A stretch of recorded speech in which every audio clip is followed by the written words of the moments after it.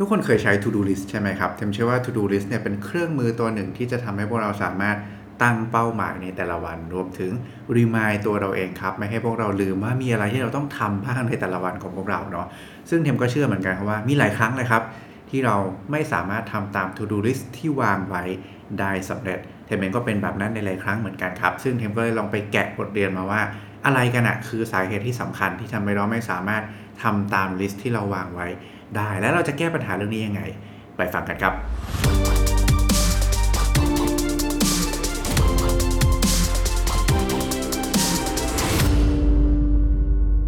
สวัสดีครับยินดีต้อนรับเข้าสู่2050 Podcast นะครับ Podcast ที่จะช่วยให้คุณหรือคนและสร้างตัวตนขึ้นมาใหม่ให้พร้อมสำหรับการทำงานในโลกอนาคตครับวันนี้อยู่กับเทมส์เหมือนเดิมนะครับผู้เขียนหนังสือ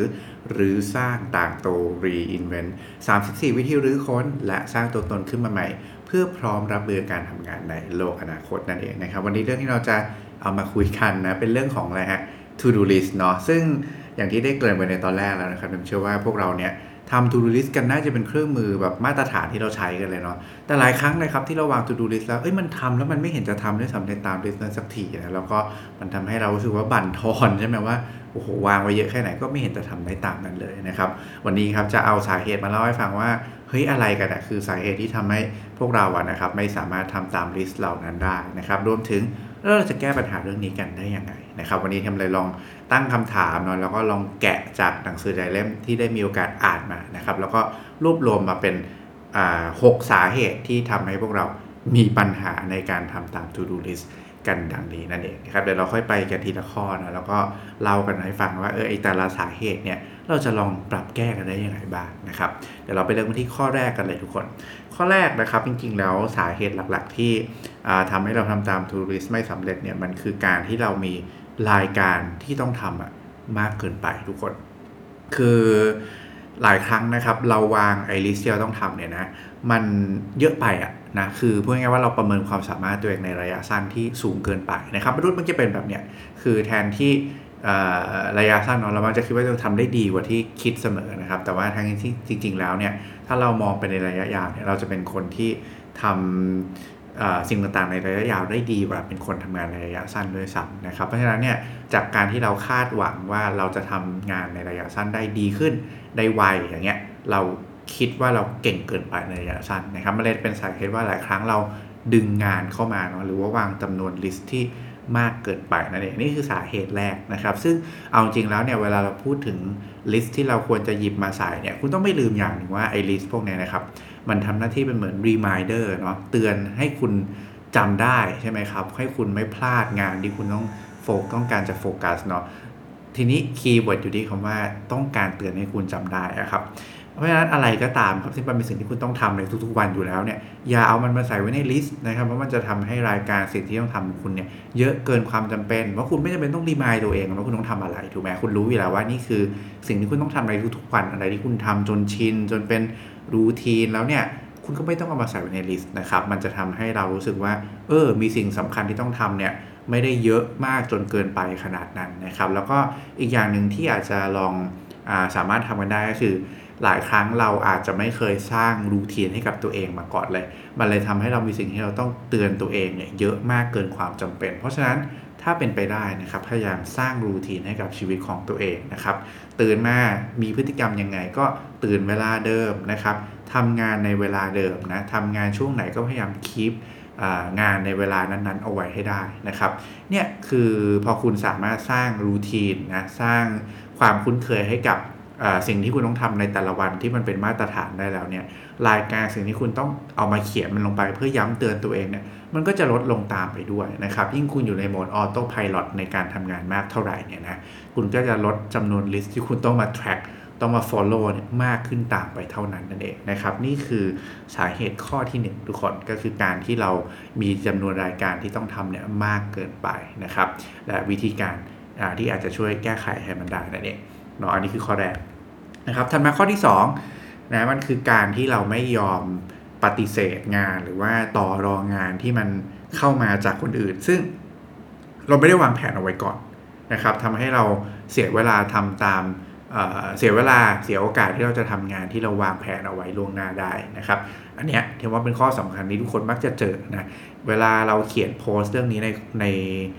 Facebook ที่ไรนะครับก็จะมีคอมเมนต์เรื่องนี้ทีเลยว่าก็มันมีงานแทรกเข้ามาเยอะนะครับแน่นอนครับงานแทรกเนี่ยมันเป็นงานฟ้าประทานนะบางทีเราควบคุมเรื่องพวกนี้ไม่ได้ใช่ไหมครับแต่สิ่งที่เราทำได้ครับทุกคนก่อนที่เราจะเลือกรับงานใดๆเข้ามาหรือว่าตอบ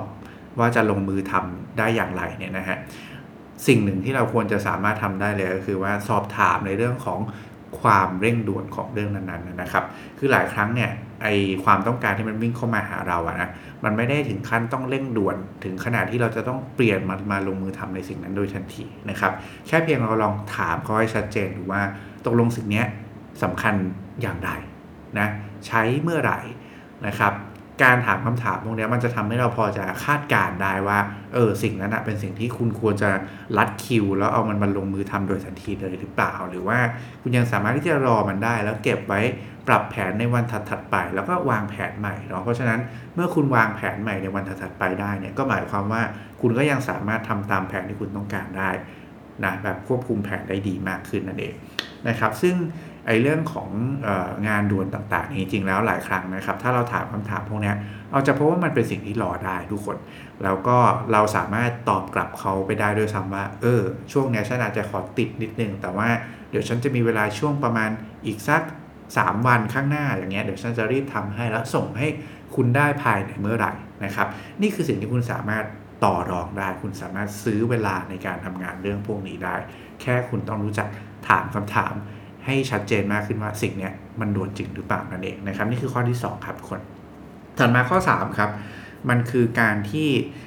เราไม่รู้จักการเลือกเนาะหรือว่าเปลี่ยนสภาพแวดล้อมในการทำงานให้เหมาะสมกับลักษณะของงานที่ทำนะครับเทมพูดอีกครั้งหนึ่งเนาะมันคือการที่เราไม่รู้จักเลือกนะครับหรือว่าเปลี่ยนสภาพแวดล้อมในการทำงานให้เหมาะสมกับลักษณะงานที่ทำสิ่งแวดล้อมรอบตัวเราเนี่ยครับมันมีผลต่องานที่เราทำเสมอทุกคนมันขึ้นทุกคนต้องสามารถเข้าใจได้ครับว่าตัวเองเนี่ยถนัดนะหรือว่าชื่นชอบในการทำงานในสิ่งแวดล้อมแบบไหนครับหลายครั้งมันมีงานบางประเภทครับที่มันก็เหมาะกับบางสิ่งแวดล้อมยกตัวอย่างเช่นงานที่คุณต้องการใช้โฟกัสเยอะๆเนี่ยนะครับคุณต้องใช้สมาธิเยอะๆเนี่ยมันจะเป็นไปได้ไงครับที่คุณจะทำงานพวกโฟกัสเยอะๆได้ดีในบริบทที่รอบตัวคุณโอ้โหมีแต่ความวุ่นวายมากเลยเป็นพื้นที่ที่ทุกคนมาคอลลาบอเรทร่วมกันมาพูดคุยกันมาโยนไอเดียกันแล้วคุณมานั่งทำงานโฟกัสในแอเรียแบบนั้นนะครับเพราะฉะนั้นคุณจะทำงานโฟกัสได้ไม่มีประสิทธิภาพแน่ๆนะแทนที่คุณจะใช้เวลาแค่1 ชั่วโมงก็เสร็จแล้วใช่ไหมครับกลายเป็นว่าต้องใช้เวลาเยอะกว่านั้นแบบไม่รู้ตั้งเท่าไหร่เพราะว่าบริบทรอบตัวเนี่ยมันไม่เอื้อให้คุณสามารถโฟกัสได้นั่นเองหรือยกตัวอย่างเช่นถ้าคุณต้องการจะสร้างงานที่มันเป็นงานเชิงครีเอทีฟต้องการแรงบันดาลใจต้องการให้มันเกิดความคิดสร้างสรรค์วิ่งอยู่ในหัวเนี่ยเกิดการ connect the dot อะไรที่มันไม่ได้เป็นเชิง logical ขนาดนั้นนะครับการที่เราสามารถทำงานแบบความคิดสร้างสรรค์ได้ดีเนี่ยเขาบอกว่าให้เราไปทำงานในที่รอบตัวเนี่ยอาจจะมีเสียงอึกกระทึกเล็กน้อยอย่างเงี้ยนะครับเหมือนทำงานในร้านกาแฟแบบเนี้ยไอการทำงานในลักษณะร้านบริบทสิ่งรอบตัวแบบนั้นนะครับมันจะทำให้ความคิดสร้างสรรค์เนี่ยมันวิ่งได้ดีขึ้นทุกคนมันมีผลวิจัยออกมาเยอะแยะเลยนะครับถ้าเราลองไปหาลักษณะของสภาพแวดล้อมที่เหมาะสมกับการทำงานในแต่ละด้านเนี่ยมาอ่านดูเราจะพบว่าเฮ้ยมันมีสิ่งแวดล้อมที่เอื้อต่อการทำงานในแต่ละแบบของเราอยู่มากมายเลยนะเพราะฉะนั้นถ้าเราศึกษาเรื่องนี้ครับเราจะสามารถทำงานของเราเนี่ยได้มีประสิทธิภาพมากขึ้นนะครับแล้วจากการที่เราเลือกปรับแล้วก็เปลี่ยนสิ่งแวดล้อมให้มันเหมาะกับแต่ละลักษณะงานของเรานั่นเองนี่คือข้อที่3ครับทุกคนถัดมาข้อ4นะครับมันคือการที่เราเรียงลำดับความสำคัญในการทำงานผิดพลาดหรือว่าไม่เคยเรียงลำดับความสำคัญในการทำงานนะครับเอาจริงๆแล้วมันมีหลายครั้งเลยนะที่เราทำงานเขาเรียกแบบว่า first in first out คือใครสั่งอะไรก่อนก็ทำแบบนั้นนะครับหรือว่าบางทีมันมีคนประเภทที่ว่าlast in first out ด้วยอะไรที่เข้ามาท้ายสุดเนี่ยก็ให้มันออกไปก่อนเลยอะไรแบบนี้นะครับคือมันเหมือนเราไม่มีกลยุทธ์ในการทำงานนะครับไม่ได้มีการตัดสินใจหรือว่าเรียงลำดับมาก่อนว่าเรื่องไหนที่มันสำคัญหรือว่าเร่งด่วนมากกว่ากันแน่นะครับเพราะฉะนั้นเนี่ยเรื่องนี้มันอยู่ที่การคิดวิเคราะห์นะให้มันเหมาะสมนะครับว่าเวลามันมีงานที่มันเข้ามาแต่ละงานเนี่ยก็จะลิงก์กับข้อก่อนๆหน้านิดนึงเนาะว่าถ้ามันมีงานเข้ามาเมื่อไหร่เนี่ยคุณต้องจำเป็นที่จะต้อง หาให้ได้ครับว่าไองานที่มันเข้ามาใหม่เนี่ยมันมีความสำคัญและเร่งด่วนขนาดไหนนะครับเพื่อถ้าคุณไม่ดูเรื่องเนี้ยคุณก็จะไม่สามารถปรับแผนในวันข้างหน้าได้คุณก็จะไม่สามารถเรียงลำดับความสำคัญในวันถัดๆไปได้นะครับยิ่งทำให้ในภาพรวมการทำงานคุณมีปัญหาเข้าไปใหญ่เลยเนาะเพราะว่าคุณไม่ได้มีกลยุทธ์ในการบริหารงานแล้วก็ตัดสินใจในการลงมือทำงานแต่ละอย่างของตัวเองนะครับนี่คือข้อที่4นะครับซึ่งอย่างที่บอกว่าการที่เราจะเรียงลำดับความสำคัญได้เนี่ยคุณต้องรู้ก่อนนั่นเองนะครับว่างานแต่ละงานเนี่ยมันจัดอยู่ในลำดับประเภทไหนเนาะสำคัญขนาดไหนหรือว่าเร่งด่วนขนาดไหนนะคุณต้องแกะพวกนี้ออกมาให้ได้ก่อนนะครับแล้วค่อยเอาไปวางแผนใหม่ให้มันชัดเจนปรับแผนใหม่ให้มันเอื้อกับงานที่คุณถืออยู่ในมือนะแล้วก็เรียงลำดับมันให้เหมาะสมได้มากขึ้นนะครับนี่คือข้อที่4นะครับถัดมาข้อ5ทุกคนมันคือการไม่รู้จัก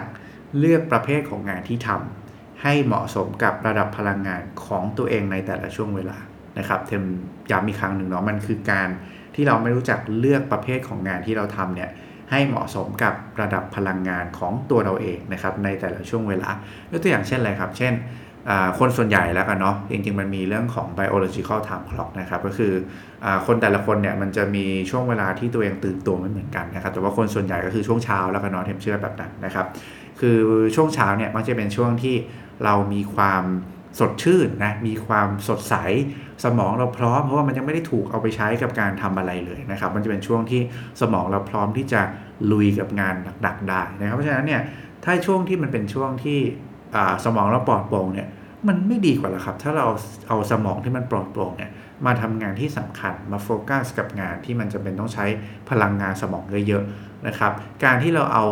สมองที่พร้อมเนี่ยนะพลังของเราที่พร้อมเนี่ยมาทำงานที่มันเหมาะสมกับระดับพลังงานที่มันพร้อมเนี่ยมันก็จะทำให้เราสามารถคิดงานได้ไวขึ้นเพราะว่าสมองเราพร้อมเนี่ยครับมันก็จะทำให้เราสามารถที่จะทำงานได้มีประสิทธิภาพมากขึ้นตามไปด้วยนะครับหรือว่าในช่วงเวลาที่พลังสมองคุณจะไม่มีเหลือแล้วคุณก็ไปทำงานพวกมันไม่ต้องใช้ความคิดไงครับทำงานพวกโอเปอเรชั่นอะไรที่มันเป็นรูทีนอื่นๆอย่างเงี้ยไอ้พวกเนี้ยก็สามารถทำให้เราใช้เวลาใช้พลังสมองของเราเนี่ยคือได้อย่างคุ้มค่ามากขึ้นคือมันไม่ต้องใช้พลังสมองเยอะคุณก็สามารถทำงานได้อย่างสำเร็จลุล่วงนั่นเองเพราะฉะนั้นเนี่ยการบริหารประเภทของงานให้เหมาะสมกับระดับพลังงานที่คุณมีเนี่ยก็เป็นเรื่องที่สำคัญเหมือนกันนะครับที่จะทำให้เราสามารถทำตาม To Do List ในแต่ละวันของเราได้สำเร็จนั่นเองนี่คือข้อ5นะครับและข้อสุดท้ายครับทุกคนก็คือการไม่ยอมเอา To Do List ที่เราเขียนไว้เนี่ยมากำหนดเป็นขอบเขตเวลาลงในปฏิทินทุกคนหรือที่ง่ายๆว่า Time Boxing นั่นเองนะครับอันเนี้ยสำคัญมากคือหลายครั้งเนี่ยเวลาเราเขียนลิสต์อะไรต่างๆออกมาเยอะแยะเนี่ยเราเห็นแต่รายการทุกคนแต่เราไม่รู้เลยว่าไอรายการที่เราเขียนเนี่ยเราจะเอามันไปยัดในสล็อตเวลาของเราวันเนี้ยในช่วงไหนนะครับเมื่อเราไม่ได้เอามันไปยัดไว้ในสล็อตเวลาเนี่ยเราจะไม่เห็นด้วยซ้ำว่าไอสิ่งที่เราลิสต์มันเนี่ยมันสมเหตุสมผลที่เราจะสามารถทำได้ในวันนี้หรือเปล่าเพราะคุณไม่ได้เอาสล็อตเวลามาแมปปิ้งกับมันด้วยนะครับมันทำให้คุณไม่รู้ว่าความเป็นไปได้ของการทำทั้งหมดเนี่ยให้ได้ภายในวันนี้มันเกิดขึ้นได้จริงหรือเปล่านั่นเองเพราะฉะนั้นถ้าคุณอยากจะทำให้ To Do List ของคุณเนี่ยสำเร็จได้นะครับคุณต้องเอาลิสต์เหล่านั้นมาใส่ลงในปฏิทินกำหนดขอบเขตเวลาให้มันนะครับเมื่อคุณเปลี่ยน